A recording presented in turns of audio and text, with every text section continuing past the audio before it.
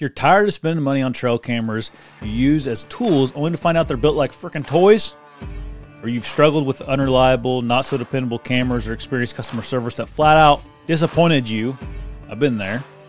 Those problems literally birthed Exodus 8 years ago when they shipped their first camera. Exodus had a clear desire to not only build elite products that enabled you to set it and forget it all season long, but also to back them like no other company was willing to, with an unmatched level of customer service and support.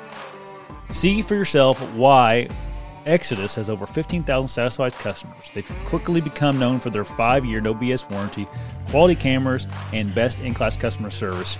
You heard that right. Exodus believes in their products so much, every single camera is backed by a 5-year warranty that includes theft and accidental damage coverage. Each camera is checked for quality control standards before it leaves the warehouse. If they wouldn't use it, you don't get it. Exodus is so confident you'll love your new Exodus camera. They're offering you, the listener of this show, 15% off your next order today. Just use code BTE. If you don't love it, get your money refunded in the first 30 days and just send her back. Exodus really has 2 excellent cell cam options for all budgets, and they start at just $179. Plus your 15% off there. You use the code BTE. They have competitive data plans that allows you to purchase a plan and use the data as you see fit. They want you to be in control. There's no annual commitment and no limit on how many cameras you can run on one plan. You can share cameras with friends, no charge, which makes the Exodus lineup a great option for hunting clubs and leases. There are no additional fees for HD photo requests. That's pretty nice. No additional fees for video uploads, and all cameras share data on a single data plan for easy management. See for yourself why so many have made the switch to Exodus and experienced the Exodus difference. Use code BTE to get 15% off your next order today. Now let's talk about Osseo Gear. It's a great option for whitetail hunters. They develop a premium line of bow hunting gear that will rival any other clothing on the market in quality. Plus, you got a lifetime warranty on anything you buy from Osseo, which is very nice. They have a super unique camo pattern and great technology in their garments to keep you comfortable in the stand. So visit asiogear.com. Get you some premium hunting clothing. Gotta talk to you about Stealth Outdoors, makers of stealth strips. Stealth strips really are a product that any hunter, whether you're a weekend warrior or a guy that hunts almost every day, really needs to take advantage of. Stuff absolutely deadens your gear to make it essentially noise-free. If you haven't checked out Stealth strips yet, stop buying all the other crappy alternatives like the hockey tape and any other stuff you're trying to use to silence your gear. Get the good stuff. Get Stealth strips. Visit stealthoutdoors.com. Pick you up some Stealth strips. All my partners are linked in the description below. Go check them out.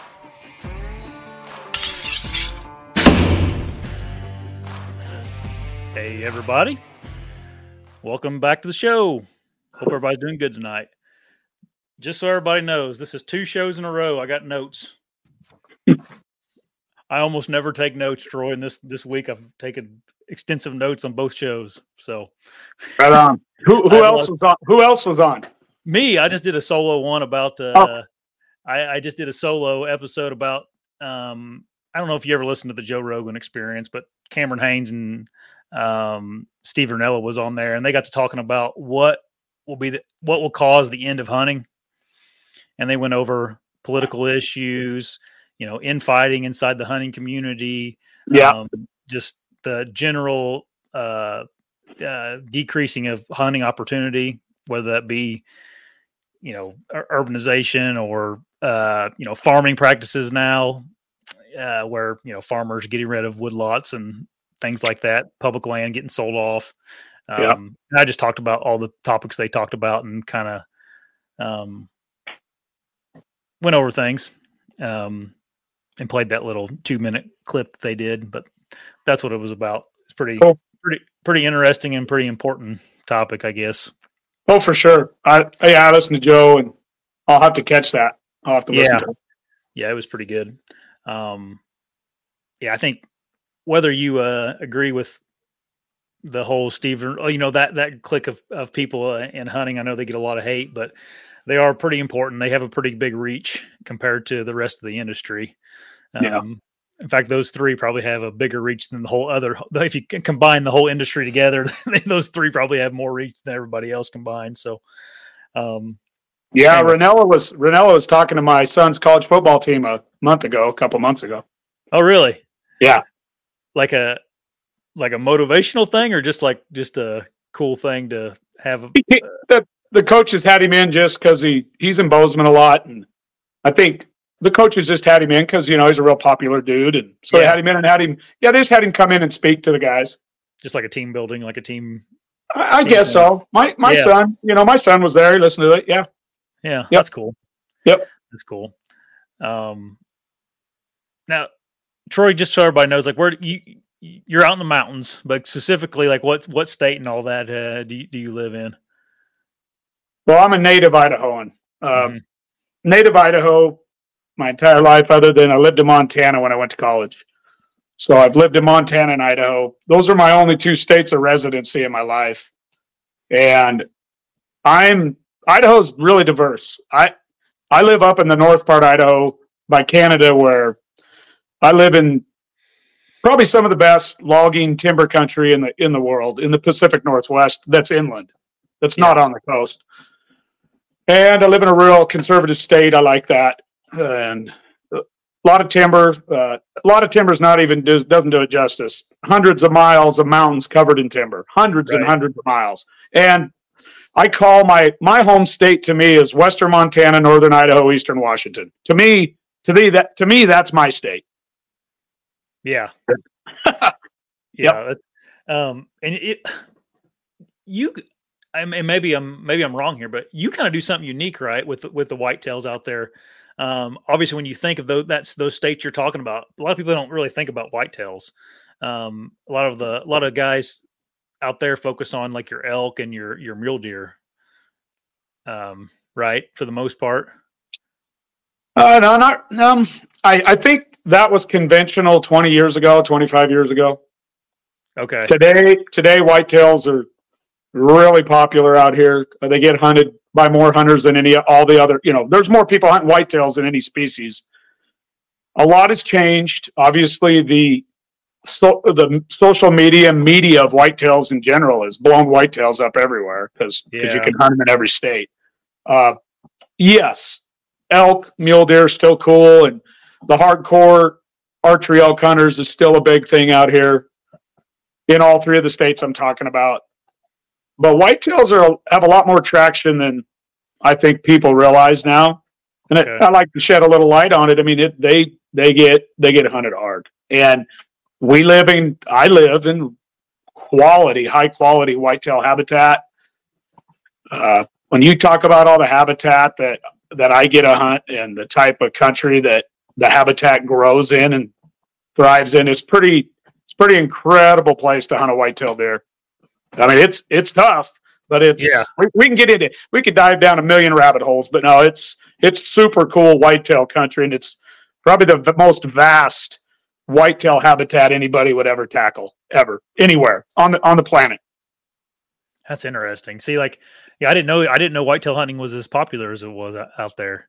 I've never hunted out there for whitetail though. I've been out west hunting elk and mule deer, but not whitetails.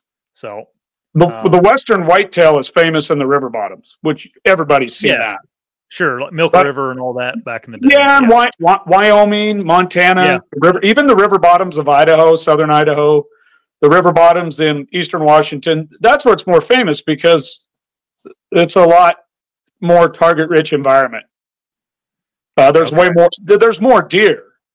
There's more deer, but probably easier to hunt too, right? Oh, exponentially, way different. Completely different playing field. You're going to see a lot of deer, a lot of ag. For me, though, my life is in the high country, the high elevation, mountain whitetails. 90% of my hunting, 90% or more of my entire life that's where it's been. On all public, 100% all public.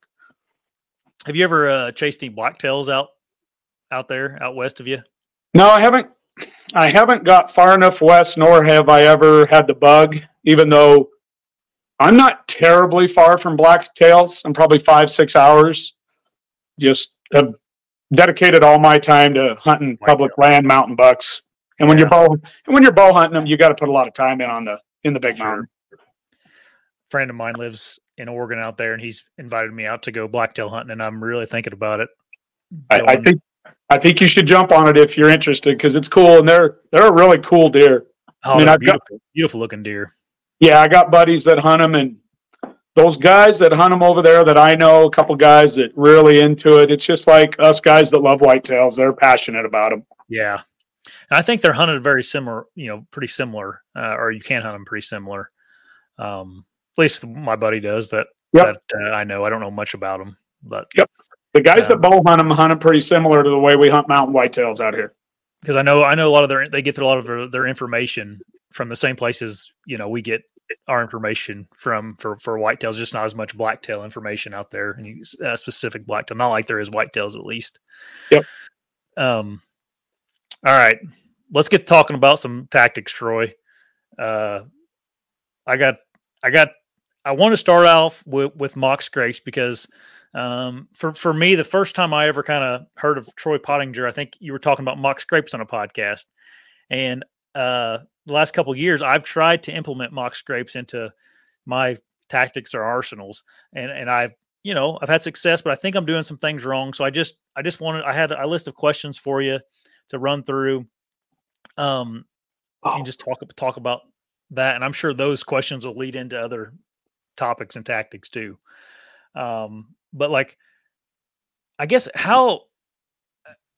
whenever you're thinking about mock scrapes, like how much do you utilize them, and like what do you actually use them for in your when you're whitetail hunting?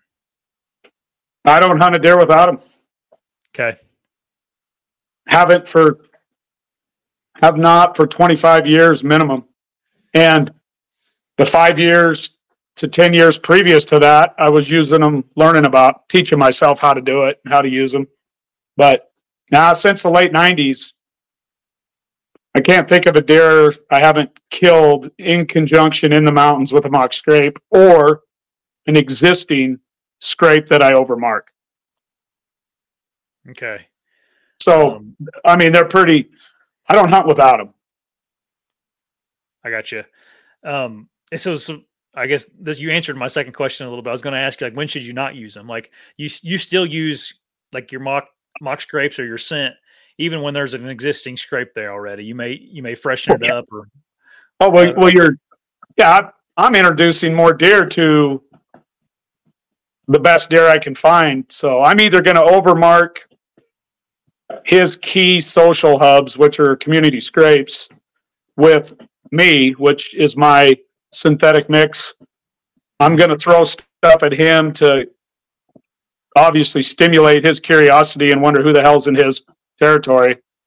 Or I'm going to build a mock scrape to elicit a response from him in the daylight, or try to move him to where he's more killable. So there's a lot of different reasons why I use scrapes and how I use them.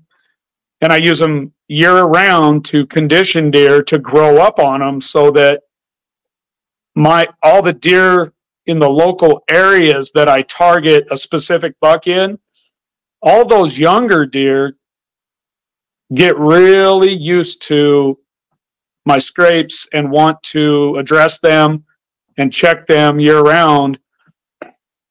So I just get them I get them in a situation where I condition them for years, and then when they reach an age that I like, which is always 5 years or older, and I go into hunt them, I put a lot of work into that deer. For like example, that deer I killed this year, I worked on him for 4 years before I ever hunted him, and I killed him the third time I specifically hunted him. But I worked on him for 4 years, and he fortunately survived.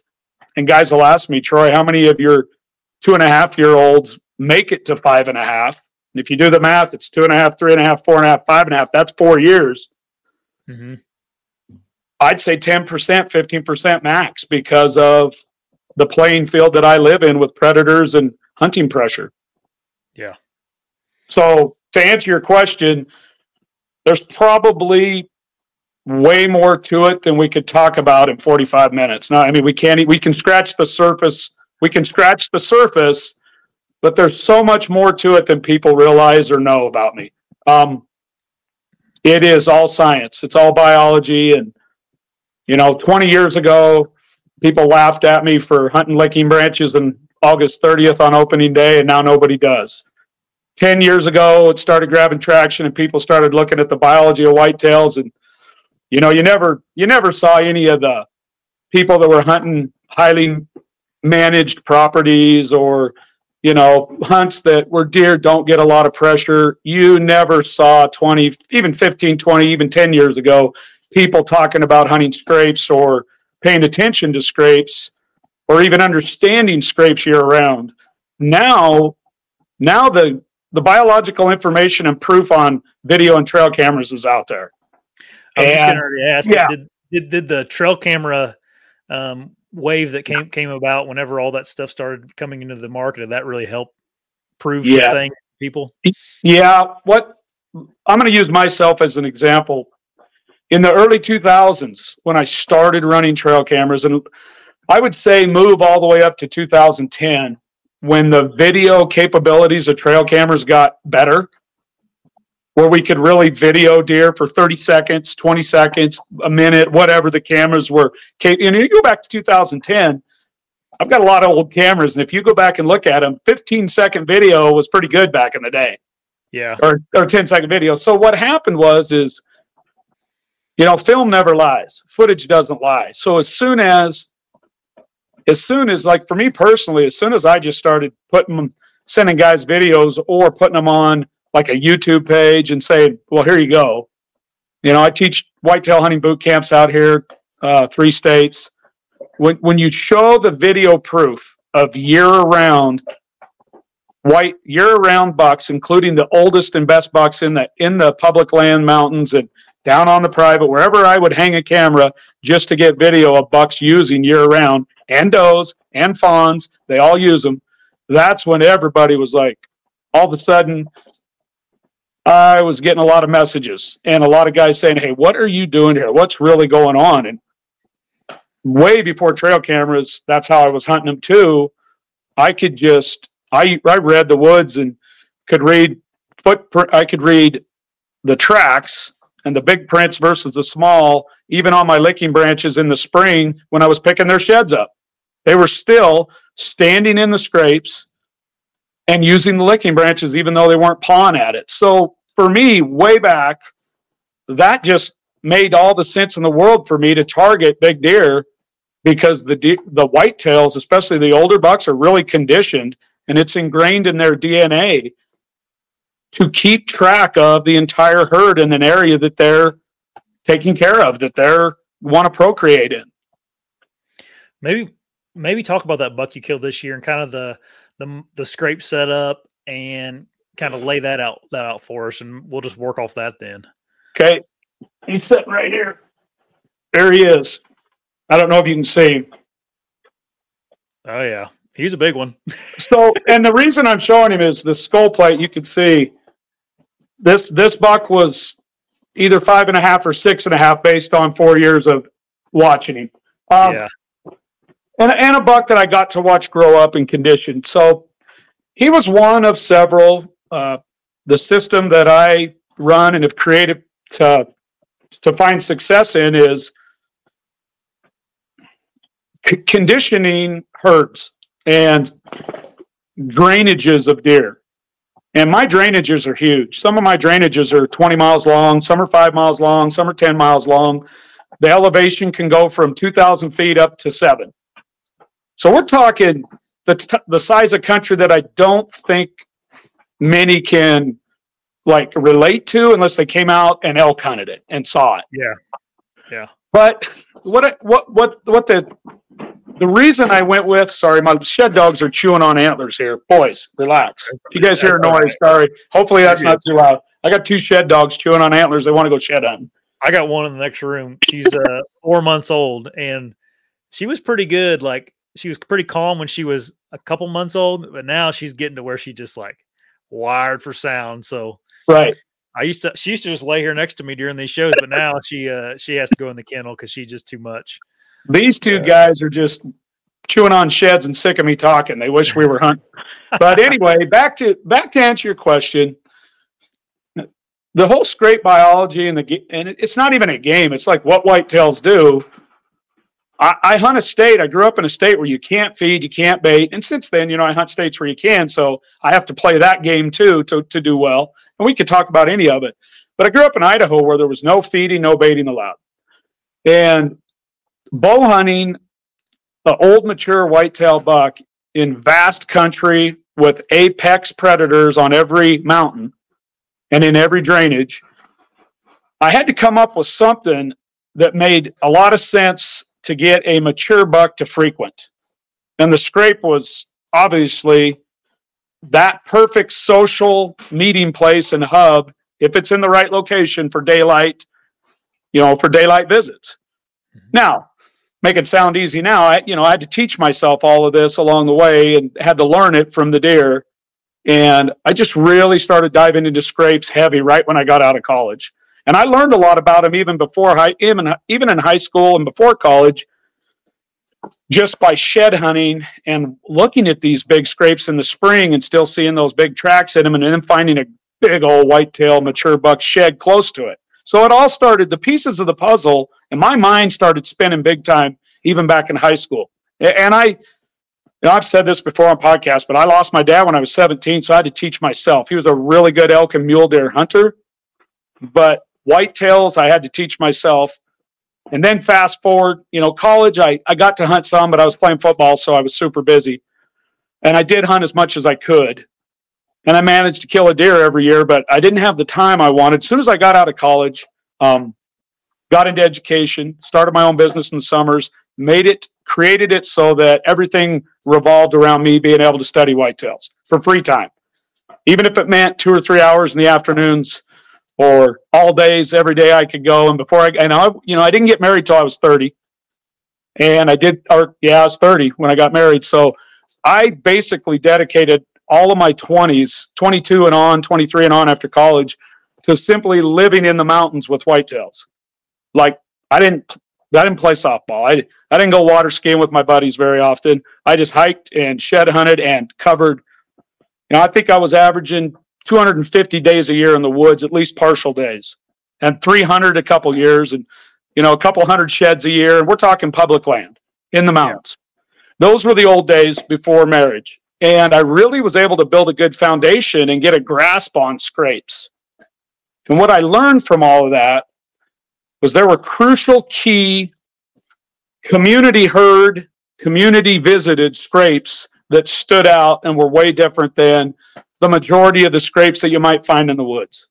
So I just keyed in on those hubs, and I keyed in on those community hub scrapes that were in locations that the security cover, close bedding, tons of native feed and water sources were all there. Doe family groups used them. Mature older bucks were monitoring them and using them. And I started keying in on those daylight, heavy cover, lower human pressured areas, even though the predators will still hunt those scrapes, because they'll hunt those scrapes too to find the deer. I started knocking down a lot of great bucks with a bow and arrow after I got out of college. And nobody knew what I was doing. Nobody had a clue. And if I tried to explain it to people, they looked at me like I was speaking Chinese. And this was back in the mid 90s, mid to late 90s. And it just grew from there. It was freaking, talk about a natural high. Killing big deer at 8, 10, 12 yards with a bow and arrow, and nobody else was doing it. Now, guys were doing it out west in the river bottoms and probably not hunting scrapes like I was, Josh. But up in the mountains in the high country, there's very few of us guys my age I can think of 1 or 2 out here that are around my age that were doing it. Most of those guys were doing it over in Washington where they could feed. in Idaho with no bait, strictly scrapes back in the old days. I mean, I had people laugh at me. I mean, literally, guys laugh and think, what the hell are you thinking? Until I started killing really awesome deer. And then everybody was like, what's he doing? What's he really doing? Yeah. Well, I just feel like I can relate so much to some of the things you've talked about because I live in Southern Indiana and I can, I live in the middle of the Hoosier National Forest, which I can say that on here because that's a gigantic place, Yeah. We have, it's not mountainous, it's big hill country, with big drainage, big in the Midwest terms, big drainages that go down to ag or whatever else. Yeah. So, and we can't bait or anything, obviously. And it's, the mock scrape thing is super interesting to me. I'm still figuring out my path in it and how to use it, I guess. So what that buck you killed this year, what was your setup? What was the mock scrape? How close was it to where you think he was bedding? What was around it that made you think like this is because there's scrapes everywhere in the woods, right? Like you walk down the man trail going to your stand, there's probably a scrape there in November. Like, I guess what was special about this spot, and what made you set up on it? Well, it's a spot that I've killed other big deer on. He reloaded into there after we a couple big deer were killed off that mountain. I always had him at a different area when he was growing up, not a long ways away. And these are mountain bucks, so they cover a lot of ground. So the majority of the bucks that I kill, I will have them in multiple spots. What's a good number? Over a couple miles. And when you get in the mountains and you start talking 2 miles, 3 miles, sometimes 4 miles, when you get into topography that's steep, up and down, big draws. I mean, we're talking big elevation changes. If you flatten out that 4 miles, it's probably 5 or 6. Yeah. But anyway, he was using a couple of my mock scrapes from 2.5 all the way up till this year. So for 4 years, I know he was at least 2.5 when I first found him. So I know he was at least that old based on his body, the sheds that I found, or the shed that I found, all of that. I could tell he was 2.5 at least. And I keep these scrapes running year after year after year round because all the deer within 2, 3, 4 miles away know where these hubs are. And the bucks that live close to them will frequent them more in the daylight. And the bucks that live further away, I might catch during the rut in on specific does when they come into heat. But this deer, he, based on the pressure that he was receiving, based on a couple bucks, in my opinion, that got taken out, including one that I killed that was a real bully buck 2 years before that. He kind of moved in on me because a couple of my spots are positioned in very safe, security, cover heavy, elevation, wind advantages to the buck. And that's why I hunt those spots, because a buck really feels safe in the daylight in a couple of those spots. Well, this big deer moved in on me and he really started monitoring every deer that was hitting my scrapes. And it was in Washington State, so guys are baiting. When I hunt Washington State, I always have to put some alfalfa out or something within 30, 40 yards of my scrape just to keep my does around. So this buck was he would walk right through my scrapes in the broad daylight. And then he might come in and get a bite to eat every now and then at night. So I play that game in those states where people bait too, that even though my big buck might not stand in a feed, in the hay, or, we hunt a lot like Canada over in Washington, like the Canadians do up in Saskatchewan. But our bucks are so shy of being at a feed site that I make this triangle and I put a big scrape far enough away that I can almost always get my best bucks to check the scrape, maybe put eyes across the timber and make sure, see if there's some does over. And if they don't see what they like or scent check what they like, they'll bug out and they'll leave during the day. Well, this buck was actually, he was kind of being a little bit too cocky, in my opinion. I thought he was in big trouble because he started daylighting at both of my spots, at that triangle, at that specific scrape that I built this scrape about a dozen years ago. Nah, probably 10. I'll take that back. Probably 10 years ago. And he had known it for at least 4 years. And he had known my other scrape that I used to get him on most of the time more because he was at it more often. But it's, again, as soon as we took out a couple of these big bucks on this mountain, he moved over closer to me and he just started daylighting, feeling really safe where I'm at. So I really target community scrapes that are either a mock scrape, which I turn them into a community scrape. I target those locations where a lot of deer want to be in the daylight and feel safe. And usually it's in conjunction with really good bedding that's not very far away.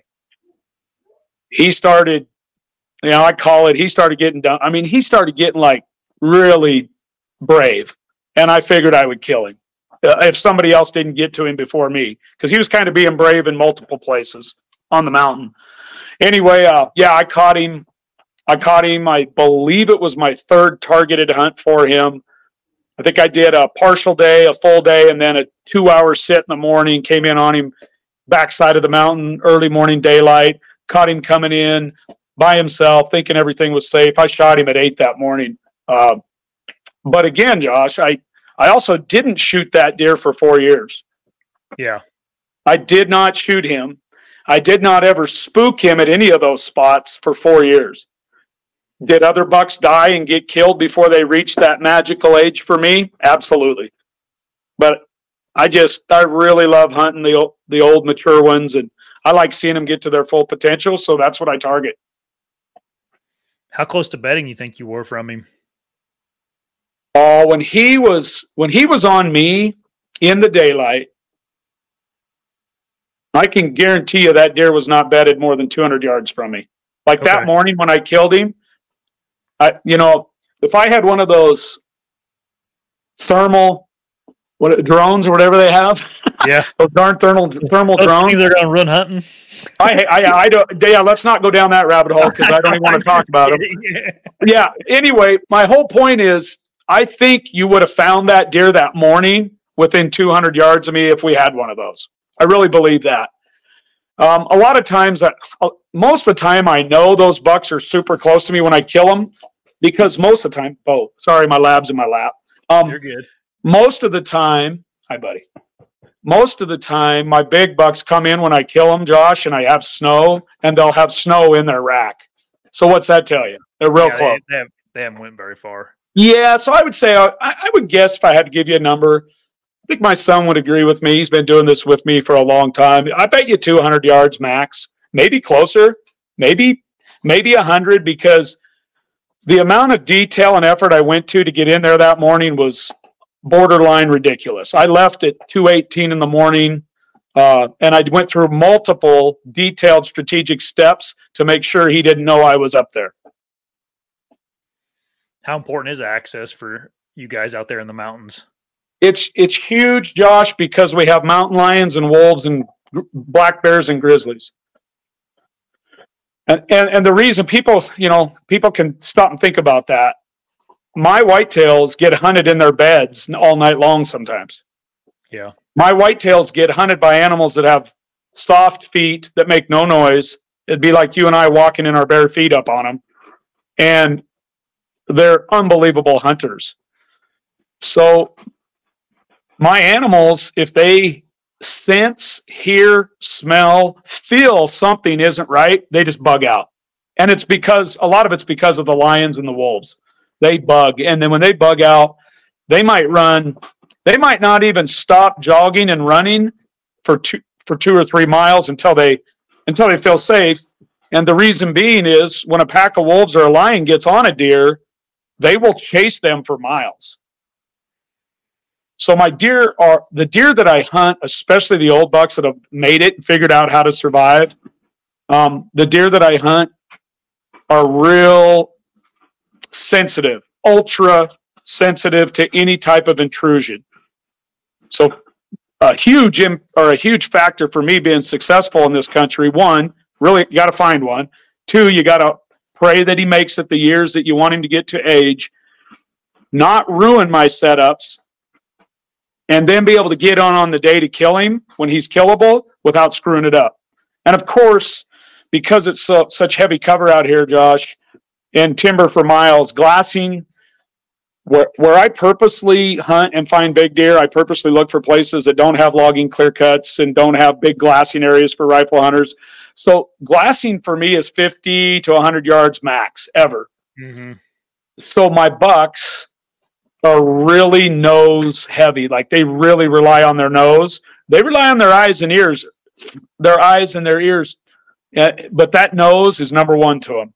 Mm-hmm. And they have extremely strong thermals to play into their favor for daily bedding at high elevations. So they'll usually bed high.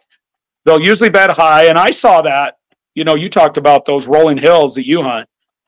I saw the exact same, 100% exact same behavior on all the Ohio whitetails that I just came back from hunting in late December, early January. When I got to hunt some hilly country, the whitetails out there were using those thermals. The bucks were using them exactly the same way on a smaller scale as my bucks do out here.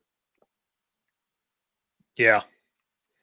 So security cover was near the scrape. He's bedding fairly close, and you had some food there for him. Yeah. And I think, the biggest thing too is up there and I say up, my elevation was positioned to where I believe he felt the safest of anywhere for a couple miles. Just because of the cover, the security cover, and just the pure difficulty of, good luck walking straight up a mountain and trying to kill that whitetail deer without him knowing you're coming on an uphill thermal. You got an uphill thermal from after the first hour of daylight till almost dark every day. Yeah. And those bucks lay down and use those. So I actually killed this buck by coming in on the back side of the mountain of where I thought he was bedding. So basically the slope that I knew I believed he was bedding on to get to me, I came in the long way on the back side of the mountain and basically met him at a spot to where I never crossed him. Never crossed him with my wind, ever. Yep. Now, that's hunting Washington State. I've killed way more deer in Idaho than I have Washington because it's my home state. And that hunt right there works every bit as good. And I've done it multiple, dozens of times in Idaho with a big community scrape because I don't have to compete against everybody baiting, which I like. I enjoy that. I don't have to compete against it other than people that are cheating in Idaho, and some guys do, but big old Idaho mountain bucks, they're pretty careful. They're, all the elk hunters in this country for decades have done salt licks, and it's illegal, and you can't hunt over them. But these deer in Idaho know salt licks are around, but I guarantee you the old whitetails aren't hitting a salt lick in the daylight very often.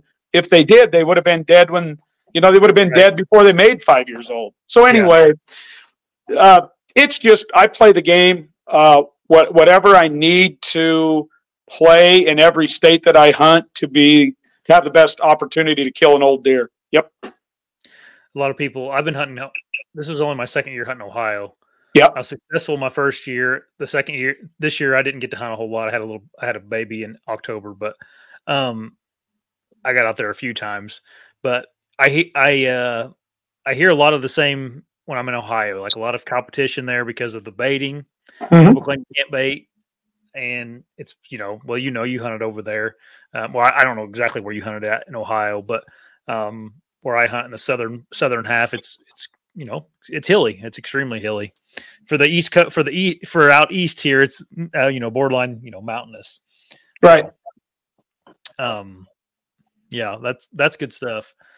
Can we like as best as you can describe a mock scrape, like when you get up to one, how do you actually make it? Because I feel like this is something that I probably don't do a good enough job, is my detailed how detailed I am with my actually making a mock scrape.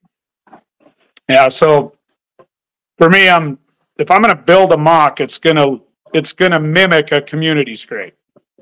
Okay.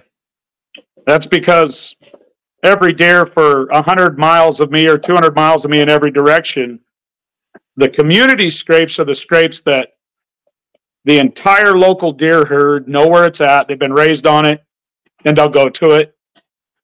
And there's two types of community scrapes. There's community scrapes that pretty much all the deer within a couple miles, 2, 3, 4, 5 miles, even in the mountain country, will know, because they do travel a lot, that they feel safe hitting at night. And that'll be based on human pressure, maybe even predator advantage, wind disadvantage to them, but they'll still check them at night because there's a lot of deer that check them at night. Those type of community scrapes do not interest me. There's also hundreds and hundreds and hundreds of testosterone, rut frenzy based, scratched out scrapes that nothing ever materializes at those from young bucks. And then there's the gold mine type scrapes that are they're positioned and located. And this has been true to everywhere I've ever hunted in the country, every state. And I look for these no matter where I hunt, and they exist. These scrapes that I mimic, that I make a mock out of, they look just like what I find in a true daylight visited area that's for what you have to figure out the reasons why once you find one. Yeah. That the pressure for whatever reason at that exact location, and it's based on multiple factors of the biology of a deer, where they like to eat, where they like to bed, where they get away from all pressures. These are usually in pretty heavy security cover or right off the edges of huge giant blocks of security. And I will mimic those types of scrapes. And I also really work hard to find those types of locations. Because as soon as you can lay down a big mock scrape that looks like your local deer herd's community scrapes, and if you put it in a location that the entire local deer herd, including the old bucks, feel safe getting to and exiting, then you're in the game. And you're in the game big time. So for every listener out there, this isn't just for Idaho, Montana, Washington, and Canada, where I spend most of my time. This is everywhere I've ever been. And I've seen it in Oklahoma, Ohio, North Dakota, doesn't matter where I go. If you can place or find some of these, go find them, stop and really take some time to examine them, look at the tree species that the deer prefer, study the ground and how big these community scrapes are to your local deer. Then I take that entire picture of what I find, and obviously I've been doing this for decades. I go replicate that somewhere else in a spot where there needs to be one, in my opinion, and then I add multiple deer profiles to it, all synthetics, multiple deer, because as soon as the whitetails in that mock spot walk in and inspect it or get a smell of it and go to it, because they go right to them when they smell them. I get in, build them, get out. Attention to detail is so crucial. We can go into that next. Mm-hmm. But it's basically what they've seen their entire life and that they know, especially the old does and the old bucks. And what happens with my oldest bucks, and I've got years of video proof of this, I'll put a mock community scrape real close to where I find his sheds or find him first. And basically what I'm doing, Josh, is I'm putting it right in his lap. And he has no choice but either to address it, or if I screw it up and really foul it up, which I don't, I'm very careful. I mean, I might have in the past, but I don't anymore. I'm very careful. He either addresses it or, the truth is he can't not address it.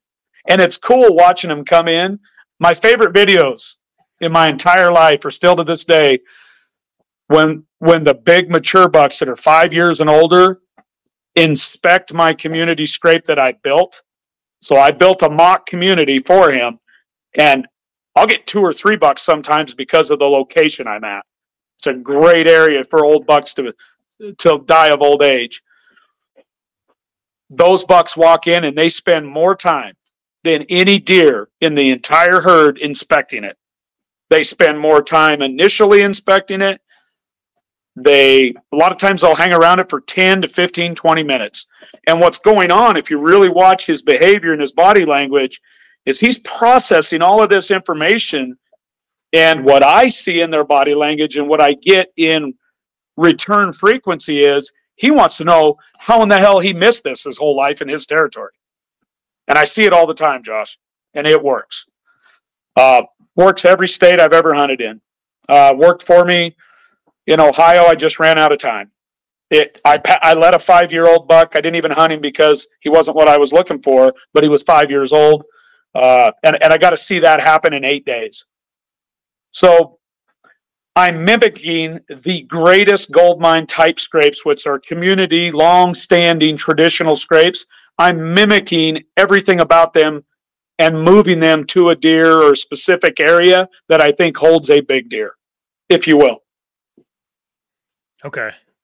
So like a mock scrape here may look a little different than what it looks like out in Idaho. You know, a guy just needs to go out and figure out what he needs to mimic. You mean a real scrape? A real scrape might look, yeah. So you're talking an existing true scrape. You know, I've been letting the deer teach me more than any. You know what you do in 10 days of scouting, 12, 15 hours a day, pays bigger dividends than reading books for 5 years, and I mean that. So I'm going out there, Josh, and I'm really, and this is, you know, you're probably what, 30s at the oldest? Yeah, I'm 33. Yeah. When I was your age, Josh, that's when I was really knocking down when I was 33, I killed the number 2 buck in the state of Idaho. So I was getting my game. I was getting it figured out with a bow. And what it got me to that point, Josh, is just the amount of time I spent allowing the deer to teach me everything I could learn by scouting and really paying attention to the scrapes they used year round versus the ones that dried up and weren't worth a shit. Mm-hmm. So I really started to have to differentiate those, because if you just hunt scrapes and you just throw a scrape out, most of the time you're wasting your time. You've really got to dial into those hubs, those community social hubs that all the deer feel safe at. And those nighttime ones are great for pictures, but if you're not getting great daylight at those nighttime community scrapes, you got to move.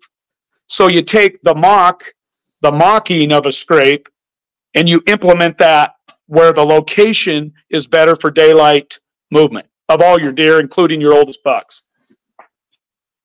Got it.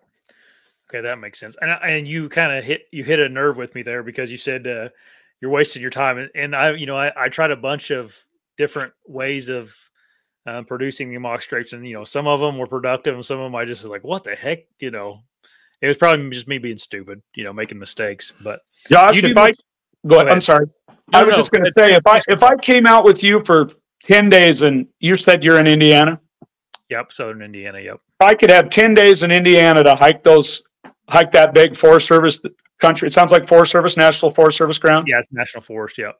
I would literally, my approach would be, I would go hike it, and I would grid great looking areas that had good sign, but I would be looking for one key factor. I would find the community scrapes that the deer have already been using in your areas for decades. And the proof for decades is at the scrape. You have to know what you're looking for to see that. You need to see that years and years and years of use at those licking branches on the ground. You really gotta zone in on what you're looking for. I would obviously be able to look at topos and look at all your maps and pick some areas I think they'd be good in. But as soon as I found some that showed decades of use, I would really pay close attention to the species of licking branch that those deer are using that lasts for years and years. And then I would really inspect that soil and how they're pawing it up and using it. And then I would immediately inspect everything within a mile of every direction and break down all the trails, all the bedding, the best food sources, everything to that scrape. And then, of course, if I live there like you do, I'd throw a camera on that scrape and I'd just let the deer tell me everything they need to know, that I need to know. And then if that, let's say we found one, if it showed me daylight movement right now, bucks that are just starting to grow their antlers right now, I would leave a camera on that year round, and I would learn from those deer. And then even during the pressured hunting seasons, I would learn how they reacted at that spot, because that's what I do out here. And I would see if it was a true daylight quality frequency place or not. And if it's a true daylight quality frequency scrape that's a community hub, then I would probably hunt it. But if not, then I would take that same exact look, picture, species, and go build it in a better location if there was a deer I wanted to hunt in that 1 mile circle around it. And I would throw that same look, multiple deer profiles. I would build the licking branches exactly like what the deer had showed me there. I'd build the scrape probably relatively the same size and see what happened. And I do that out here year after year after year, everywhere I go. So have you ever messed with like the rope scrapes or like the hemp rope scrapes? No, you're never going to see me do anything but all natural. Does that mean I'm saying that stuff doesn't work? No, I'm not going to change from what works. So just has been incredible for me. I'm staying all natural. The only thing that I use is synthetics because I'm a huge believer. I mean, my background's kinesiology and biology. I don't like using anything that can rot or stink over time. And I really like synthetics. I use the buck fever synthetics because it has never failed me. The only thing that I've ever failed at is the scrape. And I'll say this, when I was younger, I was probably a little sloppy sometimes and got my human odor on like the licking branch. I didn't blow out the young bucks and the less tolerant deer, but the old bucks caught on to me right away. And then all of a sudden they're only showing up at night. Now that was several decades ago when I first started running trail cameras. That really helped me critique myself and my process. So no, Josh, I don't use any of the. To me, those companies are selling that stuff too to make some money. So do whatever you want, use whatever you want if it works in your state. But I like all natural because I don't have to pack anything in. I don't have to give away an obvious spot at a public land. If I hang a rope somewhere on public land, then everybody's looking for my tree stand or tree at least. Then everybody's looking for my trail camera. Then all my shit's gone. Then it's stolen. Yeah. You want to? Yeah. I mean, hey Josh, you're talking 40 years of public land hunting. 40. I get it. No, I 40. Get it. So I get it. Most guys. Well, here's a quick. I think your viewers will appreciate this. The stuff I build is so authentic that I walked in to hunt a big buck one day, and I had a dude in a climber sitting over my scrapes, 3 cameras, and a tree stand, and I had it all hidden so well that he didn't notice any of it. And when I walked in, he about shit when I come walking in because I looked up at him and I said, "How's it going?" And he looked at me like, "What are you doing here?" And he started to say something, and I said, "Pretty good looking scrapes, huh?" And he goes, "Yeah." Like, "Who are you?" And I said, "I built those." And then I said, "Do you see that camera? Do you see that camera? Do you see that tree stand?" And he was a really nice guy. He looked around and he goes, "I am so sorry." He goes, "I thought this was the most incredible whitetail buck spot I've ever seen in my life." Now, I think he was an honest guy and hadn't looked at my cards. I think he just jumped up there in his climber. I think if he'd have looked at my cards, he would have shit. Like he would have been like, "Yeah, I see why this guy's here."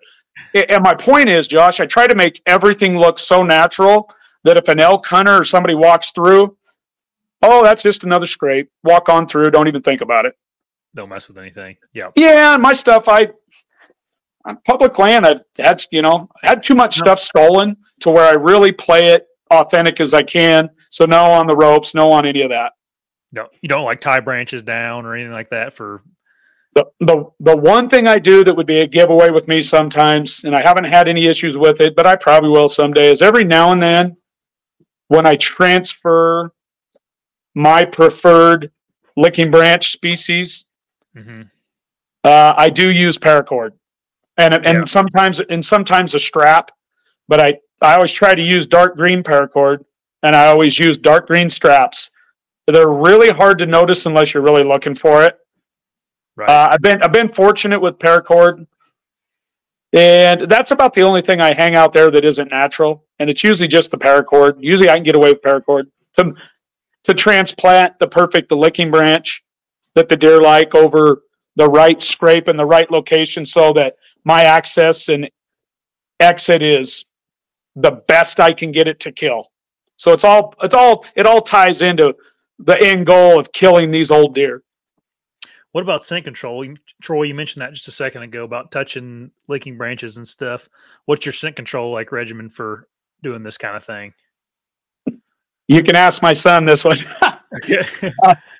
If it's a big deer that Dad's interested in, 100% latex gloves.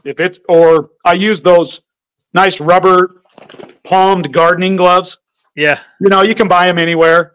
We always use at least the rubber palm gloves, just like a trapper, or latex.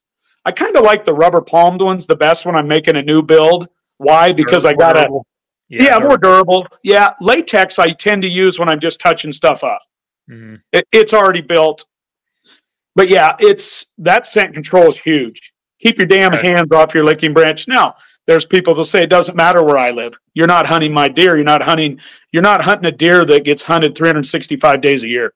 You're hunting a deer that his biggest threat is hunting season. My deer, their biggest threat is a mountain lion daily. So when they smell anything they don't like that spooks them, they freak out and they leave. And when I say they freak out, they just move. They just move quite a ways away. In the past, not anymore, but a long time ago, I blew it on a couple great builds to where I was in a hurry. I know I used my bare hands. I know I got too much scent on the licking branch, and the buck that I picked up sheds to, or maybe had on him on a trail camera once or twice, never shows up again at that scrape, except for late at night, dark, maybe a couple times. So just like a trapper, really clean hands. Don't get your sweaty body on anything if you're doing it in the spring or early summer. I really watch where I step. I don't pack any type of tool into the woods because my stuff's too remote. It's a waste. I don't want to pack rakes and shit into the woods. So I will, I always just grab a great big tree limb. My country is all trees. There's limbs everywhere. I'll break a big Doug fir branch off, or I'll grab a tamarack branch off the ground, and I dig everything out with that branch. Gloves on for the licking branches. Build them all perfectly. It's good at make them really look authentic. Twist them, turn them, get them hanging vertically like they've been there for decades. Multiple licking branches. Most of my scrapes in this country are at least 3 or 4 feet in diameter, but they're shaped like a teardrop. They're narrower on the top. Buck's big chest, he scrapes here and here. He scrapes and kicks everything. All big bucks fan everything out because of their chest. Mm-hmm. Little does kick straight back, but the big guys kick everything to the side and back. So it's always shaped like a teardrop. And I used to wear the rubber boots where it was applicable, but most of my country's too far of a hike. Rubber boots just don't work in the mountain country. So I wear all of my boots that I wear have that like rubber wrap, that rubberized wrap around, like my Crispies or my Hoffmans. And I always spray them down. And then all my clothes, if it's a deer that I'm serious about and want to go kill or get on, all of my clothes never come in my house, ever. once a year maybe to wash them in baking soda, maybe twice a year max. They always hang outside under a porch that's covered and open. So they always air out. So my clothes go from my porch to on me. I get dressed on my porch all the time, scouting right now or hunting. I treat everything with big deer or old deer and scrapes, Josh. I treat it like I'm hunting that deer that day. That's how particular I am on a deer that I want to kill. And once you learn to do that all the time, it's easy. It's not even a lot of work. Yeah. So throw the clothes on, go do the work. A lot of times too, I'll throw the clothes in a tote that's out on my porch that's wide open, aired out. Throw the clothes in there. If I'm like, when it gets real serious, get to my spot, get out of my truck, strip down, spray down with the Vanishing Hunter, put my clothes on out of my tote, so they haven't even been in my pickup. That's when I'm real serious, like big deer, stud. Go to all of those extremes, and that's just for a day of checking a trail camera and freshening a scrape right now. If it's on the type of deer that I don't want to blow out of the country, if he's already moved back in there right now. Okay. I think we covered all my questions I had. Oh no, this wasn't my question. My buddy Zank, though, he was on earlier. What do you think about peeing in scrapes? I've tried it. I've tested it. I've never seen a negative reaction I've never seen a negative reaction from it, but I can tell you this: when you add multiple does to a scrape that should be like when you're adding multiple deer, not just does. When you add multiple deer to a scrape, a seasoned old veteran buck puts his nose down there and goes, "There's way more than one deer here. This is real. This is what a real community scrape has in it when I find them naturally." And he knows that. So if you pee in it, I think you're adding one item of urine to the scrape that he's going to scent check. I personally haven't seen it spook anything because I've tested every product out there. I've tested my own urine. I'm always curious, always testing stuff. Oh, it doesn't elicit the responses I get with building a true multiple deer profile. When I say profiles, I'm talking about glands and everything, not just urine. I mean, I'm putting everything you could think of and more on a licking branch and in a scrape. It's all synthetic. None of it rots. So do I think it's usable? Do I think you can do it? Sure. Yeah. Is that my method of success in killing the caliber of bucks I've killed over the last 30 years? No. If I'm in a pinch and need to pee in a scrape because, oh crap, I forgot all my stuff back at the house, I honestly would have no problem peeing in a scrape. I would not. Okay. Yep. Typically what time of year are you making these scrapes, or do you think it really matters? I'm building them right. I'm refreshing them, running cameras year round. Okay. Licking branches get addressed year round by deer. So the game outside of the middle of August for me until my season closes at Christmas, the outside of those dates, I'm touching up a licking branch if I happen to walk by it shed hunting or need to check a camera. Anytime, and I think this is what you're asking. Let's say I go build a mock.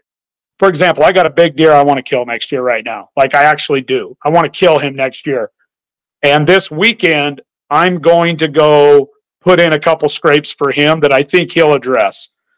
And it's a deer that I've left alone because I've been hunting other deer, but he's next up on the hit list potentially if he makes the winter. So I want to go find his sheds right now. I want to find him this weekend.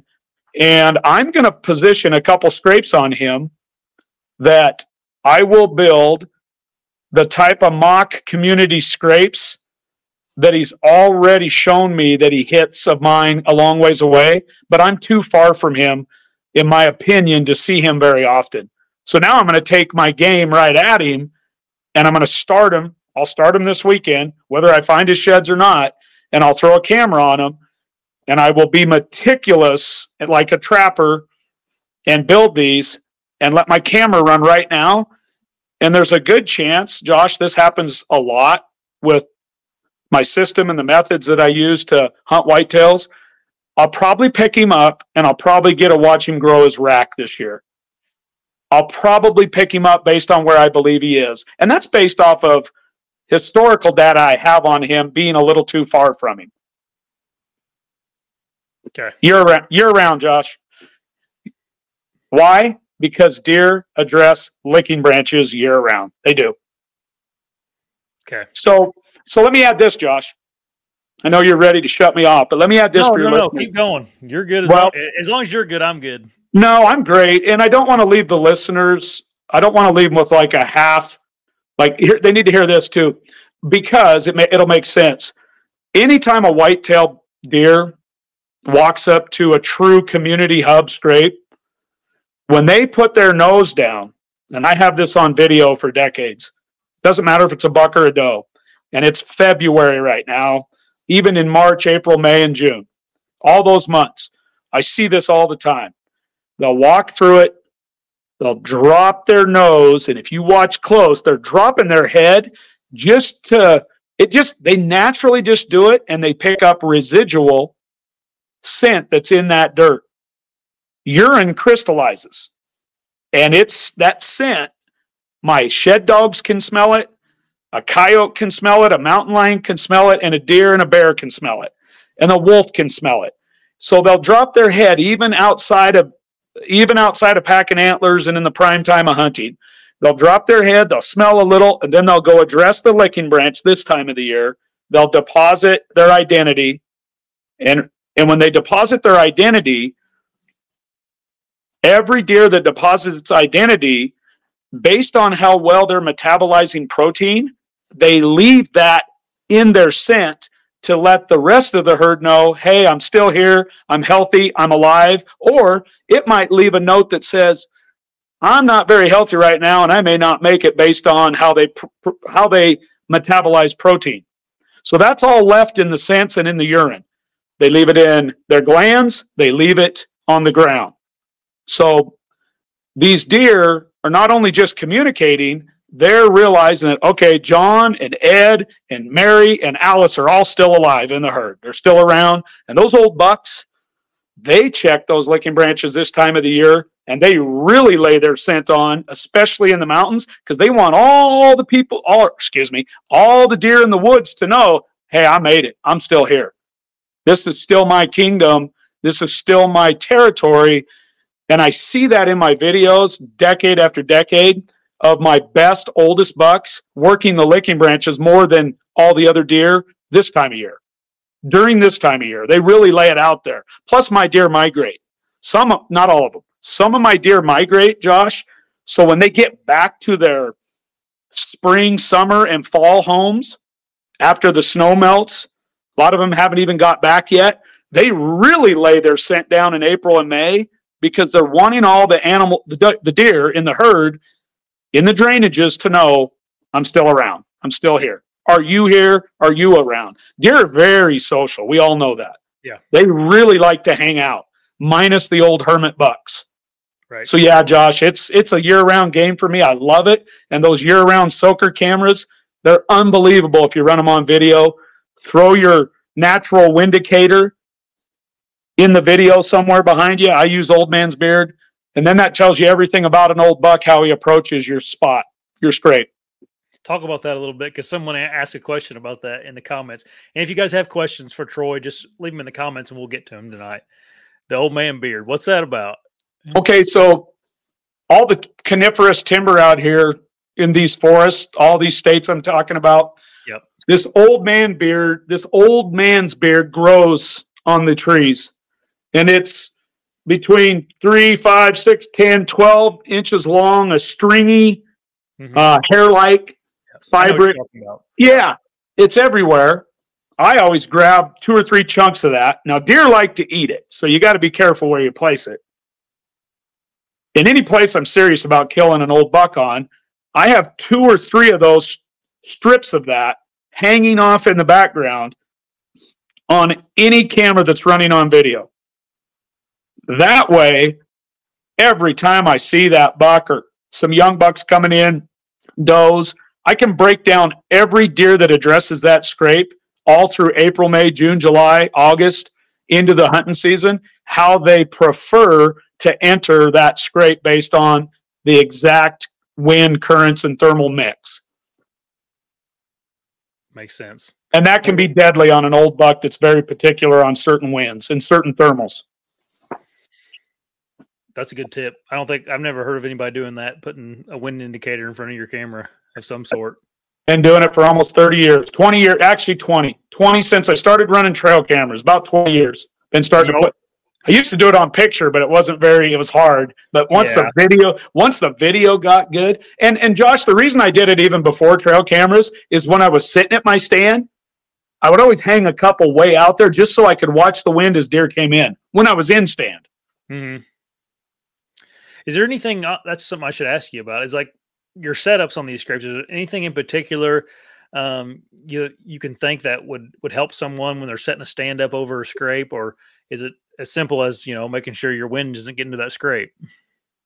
I think it's way more complicated because we all know that wind hardly ever works perfectly, especially in the mountains. Yeah, or hill country. So we got to be honest. We're all got to be honest about that. So what I really target are spots. If I'm going to build a mock, I'm positioning a deer where I can get an edge wind. Mm-hmm. If I find a great existing scrape, and I have a couple that are unbelievable. There's 6 bucks hanging behind me back in here that are off of 2 different scrapes, and they're magnums over the last 2 decades. 6 different bucks off of 2 scrapes that are still fantastic to this day that were existing, but they offered me an edge wind positioning where I could hang and hunt or tree stand or leave a stand or permanent, didn't matter. I had a tree that was positioned with prevailing winds and thermal mixes certain times of the day that would always allow a buck to get to that scrape and think he was safe, and I'd just be off the edge of that buck's nose and be able to kill him. And I really look for those edge winds, and then I hunt about, like the buck I killed this year, my scent stream, and I knew it was going to happen if he came in that morning. It didn't matter where he came to, the scrape, over towards where the feed was, it didn't matter. I would be able to kill him before he ever crossed my scent. And that's what happened. My scent, I'll draw a picture here. My scent was angling down this bluff and mountain. And when he came in and my scent just missed his nose by about 10 yards, and he turned and walked right up to me. And that's that 10-yard window, 30 feet that I missed him. I had 100. I felt great. That's where he would come because of all the intel I had on him, and it was money because he thought he was safe. Mm-hmm. He thought I had no chance of being there. Like, he had no idea I was there, but he thought I had no chance of being there because if he'd have picked me up at all, he would have never walked up towards me. So it was one of those, and I do that pretty consistently, Josh, at every place I hunt. When I was in Ohio, I hung my stands daily, hang and hunt, based on edge winds. And I had so many deer walk by me. Just ridiculous. Because I'm usually using a barrier, Josh, some type of natural barrier.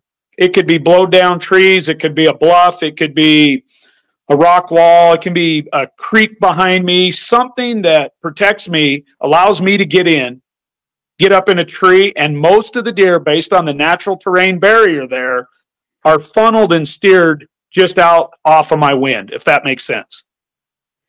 Yeah, no, 100% makes sense. Something else that I've been really thinking about this year.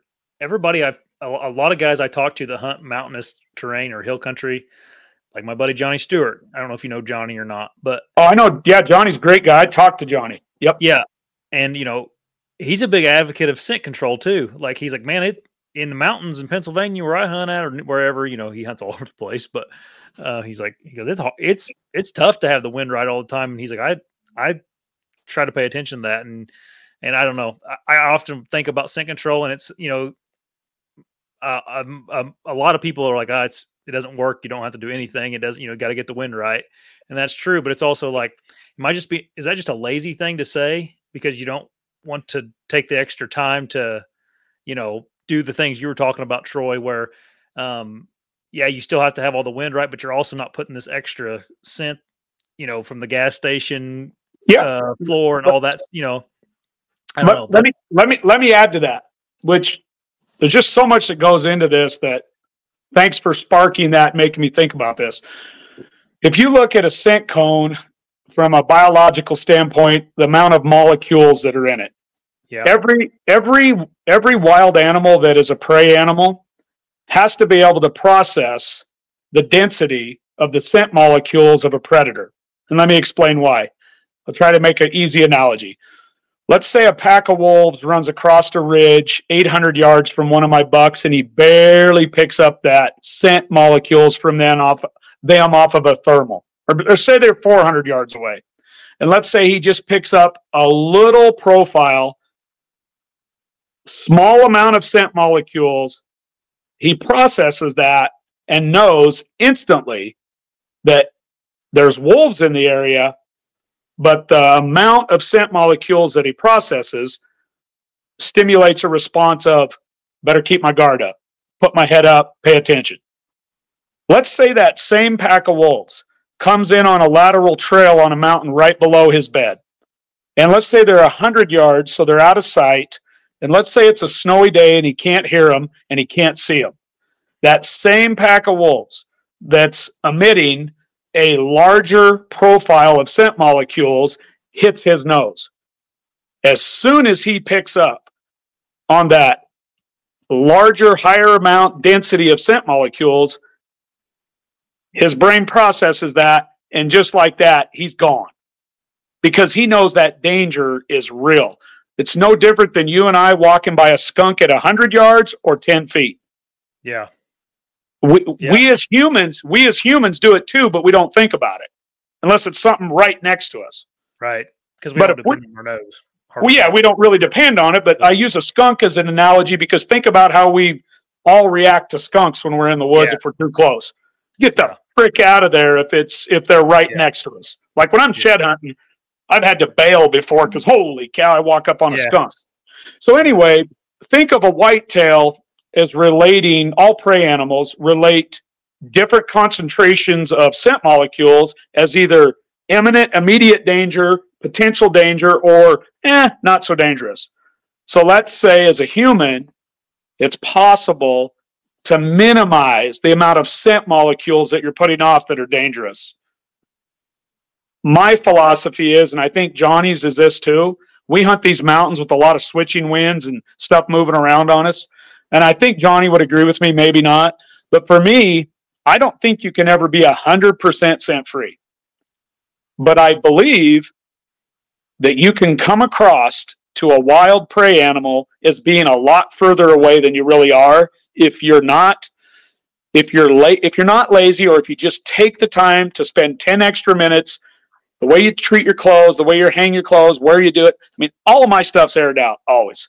And it is so clean. Like, it's refreshing to wear because it's so clean. Mm-hmm. I do believe that makes sense. And if you'll let me explain, this year when I killed that big deer, I stopped and I've talked about it on other podcasts, but I think I stopped about 300 or 400 yards shy of him, of the spot I killed him.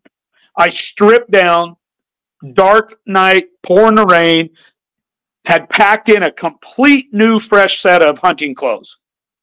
So I hiked in my hiking clothes, my rain gear, and I still got soaked. Stripped everything off, put it in a grocery bag, tied it, threw it over the bank. Hid it, just in case somebody walking through it wouldn't see my stuff. I had no idea if anybody was going to be on the mountain that day, and I could have been. Put all my clean clothes on that I had packed in the back of my backpack in Ziplocs, so it was dry even though it poured the rain, and I was soaked. Got the dry clothes on, completely clean. But before I put the dry clothes on, I just let myself air out for like 5 minutes. Mm-hmm. We're talking 4 a.m, pitch dark. I just let my body air out because I had hiked up over 1,000 vertical feet to kill this deer. So I did all of that, made myself get there early so I could take the time to do that, slipped up into my stand after airing out, putting on clean clothes, super clean, had that edge wind that missed that deer by 30 feet. Who's to say I kill that deer if I'm a sweaty mess and hadn't done that? Yeah. Yep. You guys are probably right. I like I said, I've the last couple of years, I've really been thinking about it. Like, man, is this just a lazy thing for me to do to not do those things? Anyway, all right, guys.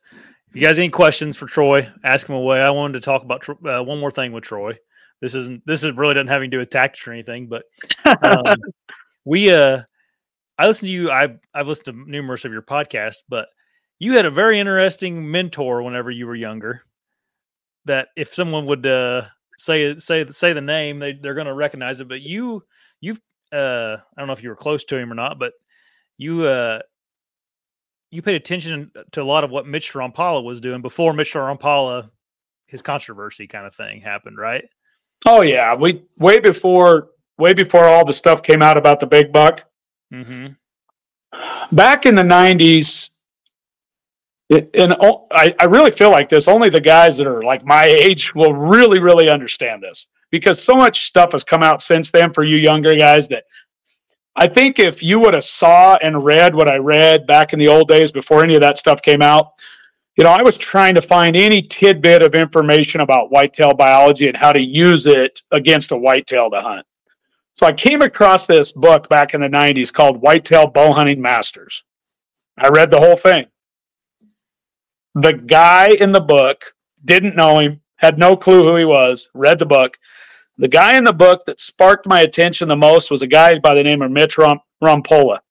And Mitch was hunting swamp deer in Michigan in this book over scrapes. And I really was intrigued by what he was doing with scrapes because I was figuring that out here. I mean, that's where I was having my success in the 90s. Mm-hmm. So, I don't know. People can say whatever they want. I just really hope, somebody kills a world record just so we can see. I want to see that deer get scored. Yeah. I'll leave it at that. I hope Mitch watching this. Somebody please kill a world record so we can get rid of that agreement he had, and let's just find out. All that's to say, and I mean that. Like, you may think I'm joking, but trust me, that I want to see that happen. I do. I want to see it in my lifetime. I want to see the Canadian 213 Milo Handsome buck go down. Now, I have nothing personally against Milo at all. Right. But I want to see somebody kill a buck, and I hope it's a bow hunter. I really do. I hope it's a bow hunter that breaks that world record. Anyway, all that to say. So I thought way back, 90s, I'm in my 20s. And I thought, I'm going to write this guy a letter. He wrote me back. And anytime I would write him and ask him questions about scrapes, he'd write me back. And it wasn't always just about scrapes. Yeah. Mitch was, I believe in what people show you and do for you in your life versus what people say about people. So Mitch was nothing but amazing to me in the 90s. But as soon as that big world record thing came out and all that controversy, and I think most people would agree with this, Mitch kind of crawled in a hole. And then, like you and I were talking about before the podcast here, then all social media got huge, and now it's this big deal again. Yeah. Social media blew this thing back up. But I will say this about Mitch. He always wrote me back. He was always super kind in his words. I've got multiple letters and pictures of deer he's killed over the years. And then he just, I hope Kevin's watching this, his son. I'll always talk highly about Mitch because of the way he treated me. I want to see that big buck get scored. I really do. So somebody out there needs to go out and kill a new world record so we can see it. And then let's put an end to all of it because I want to know. I mean, I would think the world wants to know. Do Do I think Mitch gives a shit? Nope. Yeah. And I want to say this. I grew up in an era where my dad threw antlers away. Yeah. Like a different mindset than what you guys are living in today and what I'm living in today. My dad would literally throw antlers in a pile and say, you can't eat those. Yeah. So the world's changed. Social media has sped everything up by 1,000,000 miles per hour.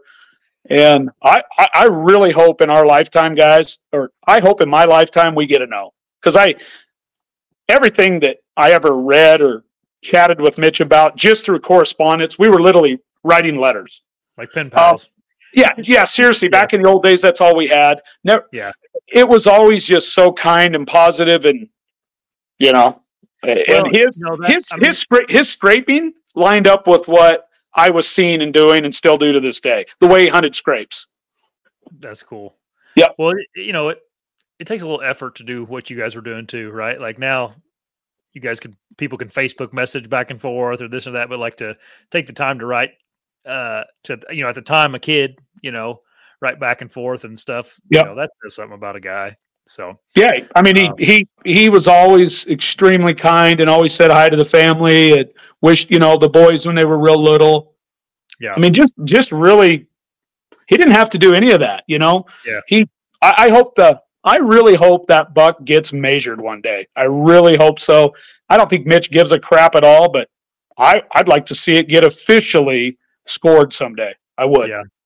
One of my buddies was in Traverse City the other day, and of course you can see all property owners on Onyx now. And he had some time, and he drove by Mitch's house, and he was out there shoveling his driveway, and he's like, I almost stopped to talk to him, but I just couldn't. He's like, I felt bad.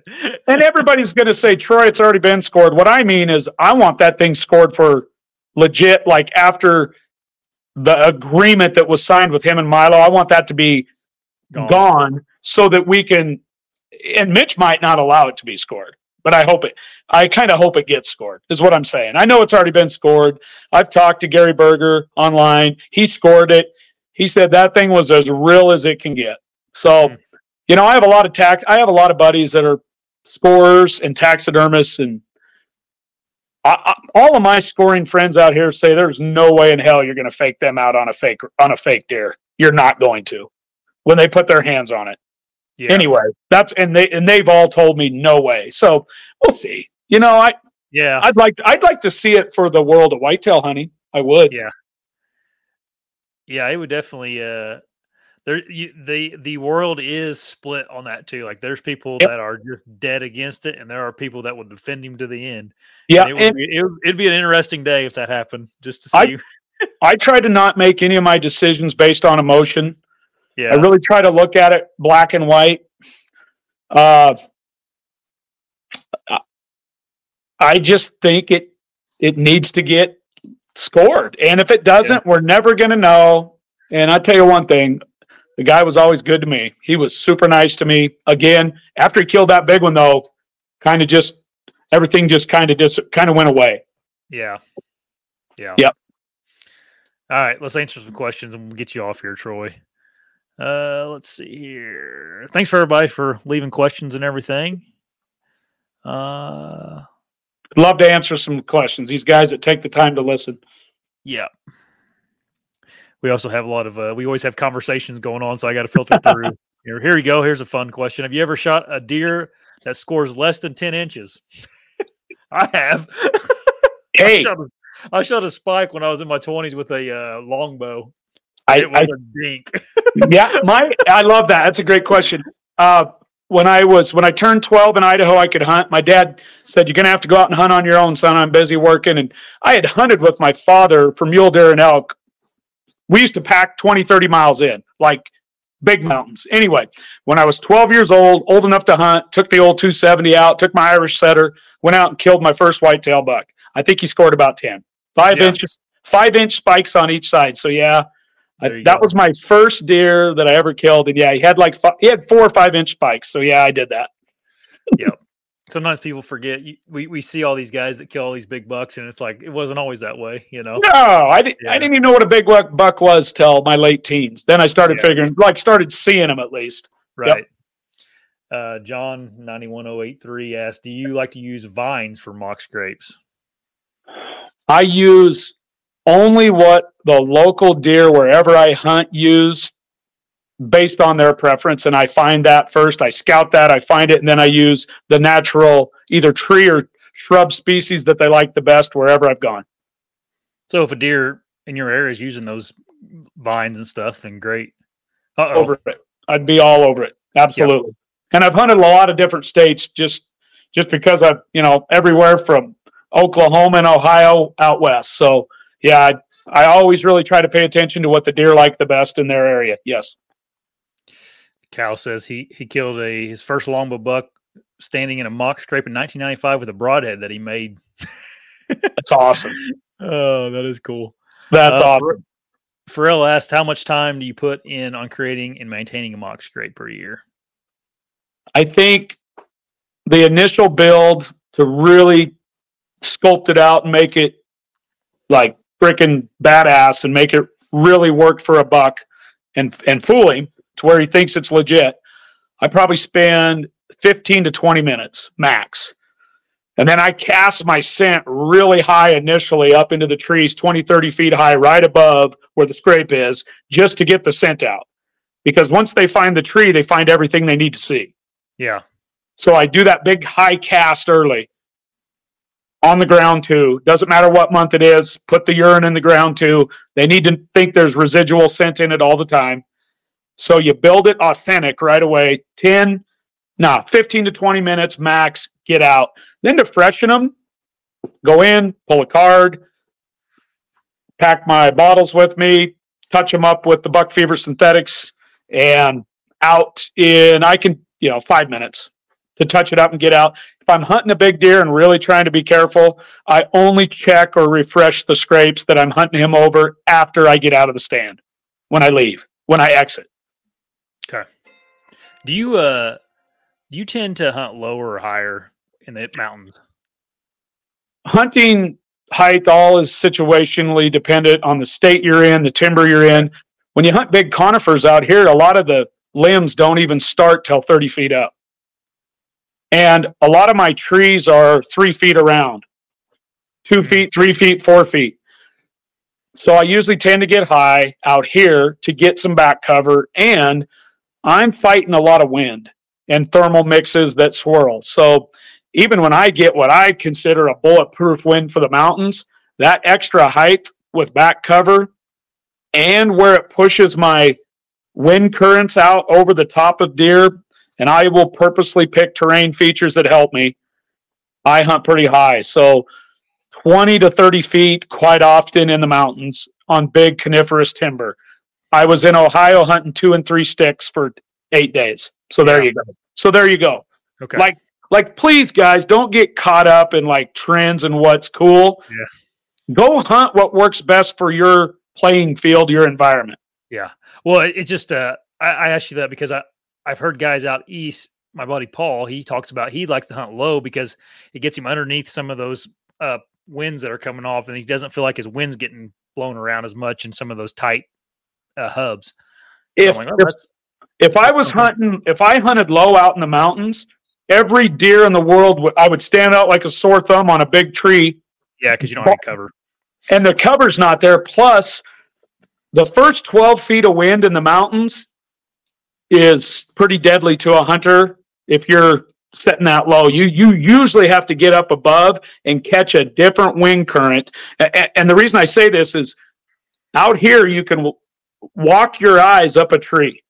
Mm-hmm. And it's where the old man's beard's hanging off even the bark of the tree at 10 feet, 20 feet, 30 feet, 40 feet. You'll see the wind working a little different every 10 or 15 foot increment. So I really pay attention to that.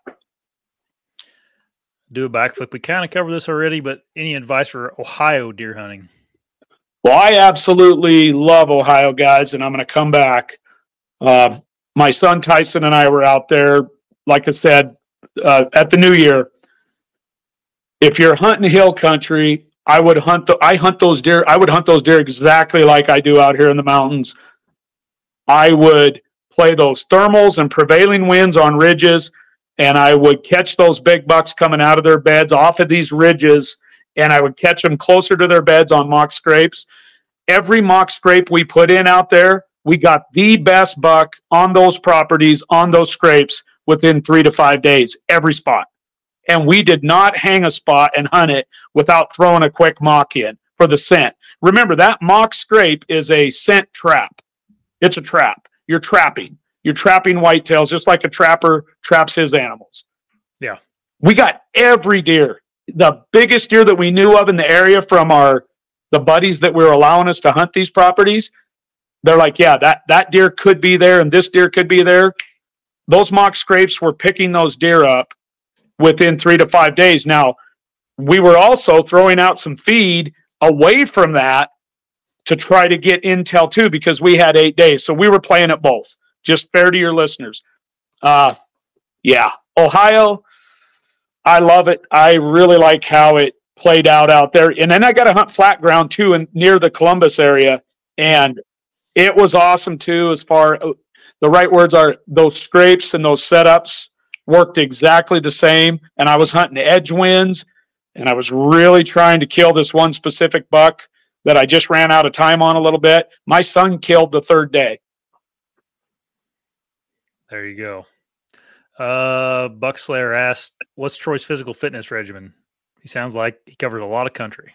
Yeah, guys, I'm 54, and I've had guys come out. I had a friend that come out that's a triathlete, and he elk hunted with me, and he was shocked. And it's because I've lived in the mountains my whole life. I just hike a ton. And my lungs, my body's is very acclimated to walking 10 to 15 miles a day. That's what I'm doing right now on my shed days. And steep ground. One thing I've done is, about 3 years ago, I started getting too heavy. And I'm 5'10". And I've kind of got a stocky build. I was a running back in college. So a really good weight for me is like 190. Like, that's a great weight for my build. I started getting too heavy, and I started noticing that I rarely have joint pain or anything ever. And I started noticing my knees, my back, stuff starting to bother me. So since then, I've worked really hard. I'm back down around 200. My goal is to get to 190 again, like I was in college, back when I was playing ball. So I'm 10 pounds away. And I think 185, 190 as I'm getting older, maybe even 185, 180 down the road will be beneficial to me just because I'm getting older. But I walk a ton. And then behind me here, I just have a set of weights that I get up early in the morning. And, the old days of playing ball, you learn how to lift and all that. I try to lift at least 3 days a week. And then my goal every week, like right now, is at least, what is it? It's at least 100,000 steps a week minimum. So that's, do the math, 7 into 100,000. Try to get at least that many steps a day on average. And some of my weeks when I do those all-day shed hunts like I will this weekend, I'll have weeks that are well over 100,000 steps a week. And again, steep country, steep ground. Yep. Pharrell, we answer some of these questions that you're asking during the show, so I'm sure it got covered. But he must be looking for a new set of binos. What size of binos do you like? I like 10x42s.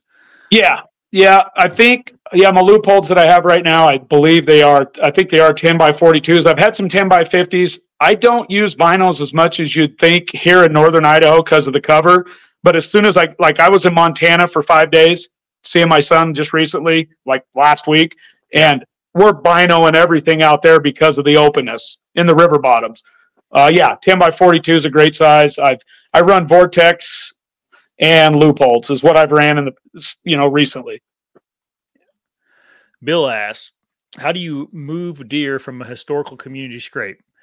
Do you know of, or if you know of a historical scrape, why not just hunt it? Yep. So Bill, I talked about it earlier. Some historical community scrapes only have really good nighttime activity based on the surrounding conditions and pressures. If I've got a target buck that's hitting that at night, I will try to usually move towards where he's coming from to address that nighttime community scrape.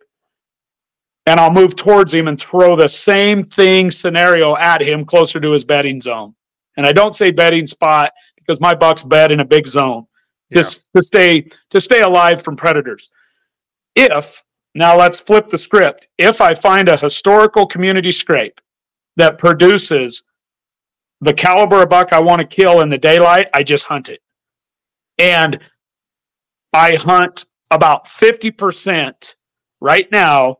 My last 10 kills have been about 50-50. Historicals that are positioned so good for me, I've never had to move them. And then about 50% of the bucks I've killed in the last, I would say 10 bucks have been where I've moved a community type mock scrape right at him to get in his wheelhouse and kill him there. And then a lot of times those mocks, I position them in a better place for deer to frequent in the daylight. So then I end up getting return customers as they get older. And then I end up getting to kill great bucks like the one I killed this year at a scrape that I put in about 10 years ago for a different buck, if you will. Bill was also asking about if urine turns into ammonia. Is that what the deer are smelling? Yeah, I live in elk country, so elk really pee a lot on the ground, and so do the moose. It's like they pee half a gallon. Yeah. All urine, if you look at the chemical breakdown, the natural breakdown of urine, and it does it on purpose, is right after urine. Bill, let me back up real quick. I used to dissect every bladder of every deer to collect their urine and freeze it right after kills of mine, my buddies, my friends. I would say, please let me have the bladder to your deer. And they just thought I was nuts. This is back in the late 80s, early 90s. Yeah. Please let me gut your deer for you. I need that urine, or let me have the bladder. And they just thought I was nuts. Well, I would take a syringe, I would pull that urine out, and I would smell it, and it was clean and fresh. And that's how it's supposed to smell right out of a deer. It's not supposed to smell rotten. As soon as that urine hits the ground, the natural biological breakdown of urine switches to ammonia on purpose, because ammonia is a smell that will travel and carry for long distances, which allows all the other animals in the animal kingdom to pick up on it, get to it, go inspect it. Now, it really works good for deer to scrape because it allows all the deer to check on each other. It does it. Moose scrape and do the same thing. And then elk just smell like they just stink bad. You can smell them forever. But all that to say, it also helps the predators find those deer, and moose also. Anyway, all that to say, yes, the ammonia smell is natural. It's one of the first stages of the breakdown to get scent to carry out long distances. Yes, it's very natural. And my synthetics all have that. My urines all have an ammonia smell to them, and they work great. It can't be too crazy ammonia, but you want a hint of that in your urine smell. What you don't want, Bill, is you don't want to use anything that smells rotten or like an outhouse. That's not natural. And that only happens in a bottle with protein-based urines that get old. Buck Slayer asked about how what the length is on your trail cameras for video. Like how long do you have your settings on for to get the data you want? Minimum of 30 seconds, minimum. And some bucks I just love to look at, so I'll run them for a minute or more. So I'm putting 64 gig cards on some of those big deer. Yep. Do you pretty much run just regular SD card cameras out there in the mountains? Yeah, because I don't get much cell service. Over a 500-mile circle from my house, I probably have 10 spots total where I could hang a cell. And we're talking 500-mile circle. So I would say less than 1% of the cameras that I own in 3 states are cells, less than 1%. Jay has a good question. What time of the year do you hunt the scrapes hardest? Before you answer this, I've noticed you've killed some deer really early, and you also kill some late season too. Yeah, I'm very proud of the fact that I hunt. I'm going to kill deer from opening day to the end of the season, figure it out. I've worked really hard to figure it out. So I hunt my licking branches and scrapes from August 30th all the way to Christmas when it closes. And then when I go out of state in January in Ohio, still running scrapes. So the entire season, the licking branch is the key to always having deer there. the dirt really gets to rocking about mid-September, hard horn on. Do you have your first buck mounted, or do you still have it? Oh, you guys are going to hate this story. When I was 24 years old, my second teaching job, I had everything stolen from me out of my house. All my dad's guns and all my deer antlers and all my mounts. Really? I didn't have any head mounts back then because I couldn't afford it. I didn't think about it. It wasn't that big of a deal back in the old days. But at 24 years old, I lost everything and I had to start over. Man. Lost it all. Yeah, and my dad's guns. That really bothered me. My father left me with some really nice guns, and they cleaned me out. All my sheds, everything at 24, gone. That's worse, getting that stolen. Yeah. Didn't I heard a story that I'm sure you know this name, Miles Keller. Someone he had, like, when he go to these shows, and he had his trailer full of all of his mounts got stolen, and they never found them. I've never heard that, but I hope Miles is listening to this. I've always stayed in touch with Miles on Facebook a little bit. That sucks because I know how that feels. And Miles probably had all of his stud bucks there at those shows. And I could be thinking of the wrong person. I'm pretty sure that's who it was that I heard that happen to. Whoever, that's a gut punch. Gosh, man. That's one of those days that I'll never forget in my life when I came home and all my stuff was gone off my walls. Well, those things, like those deer don't mean anything to anybody else but you either. Like that's worth way more to you than anybody else. So that's a tough one. Yeah. What's your go-to boots for hiking around in the mountains? I've ran two different brands. I really like the Hoffman brand. It's made right out here in Idaho. Awesome boot. The Hoffman double insulated pack is my pack boot with the air bob soles is awesome for mountain, tree stand, whitetail hunting, where you got to walk a long ways to get to a spot to hunt and still have traction and be able to sit. I do a lot of all-day sits. Mm-hmm. So be able to sit all day and not freeze to death. And then I really like my Crispies. What is it? The Lapona. I run those guys for all my scouting. They're a great little scouting boot. And I also like to archery hunt elk early season in those Crispies too. So those are the two boots that are in my house, those two brands.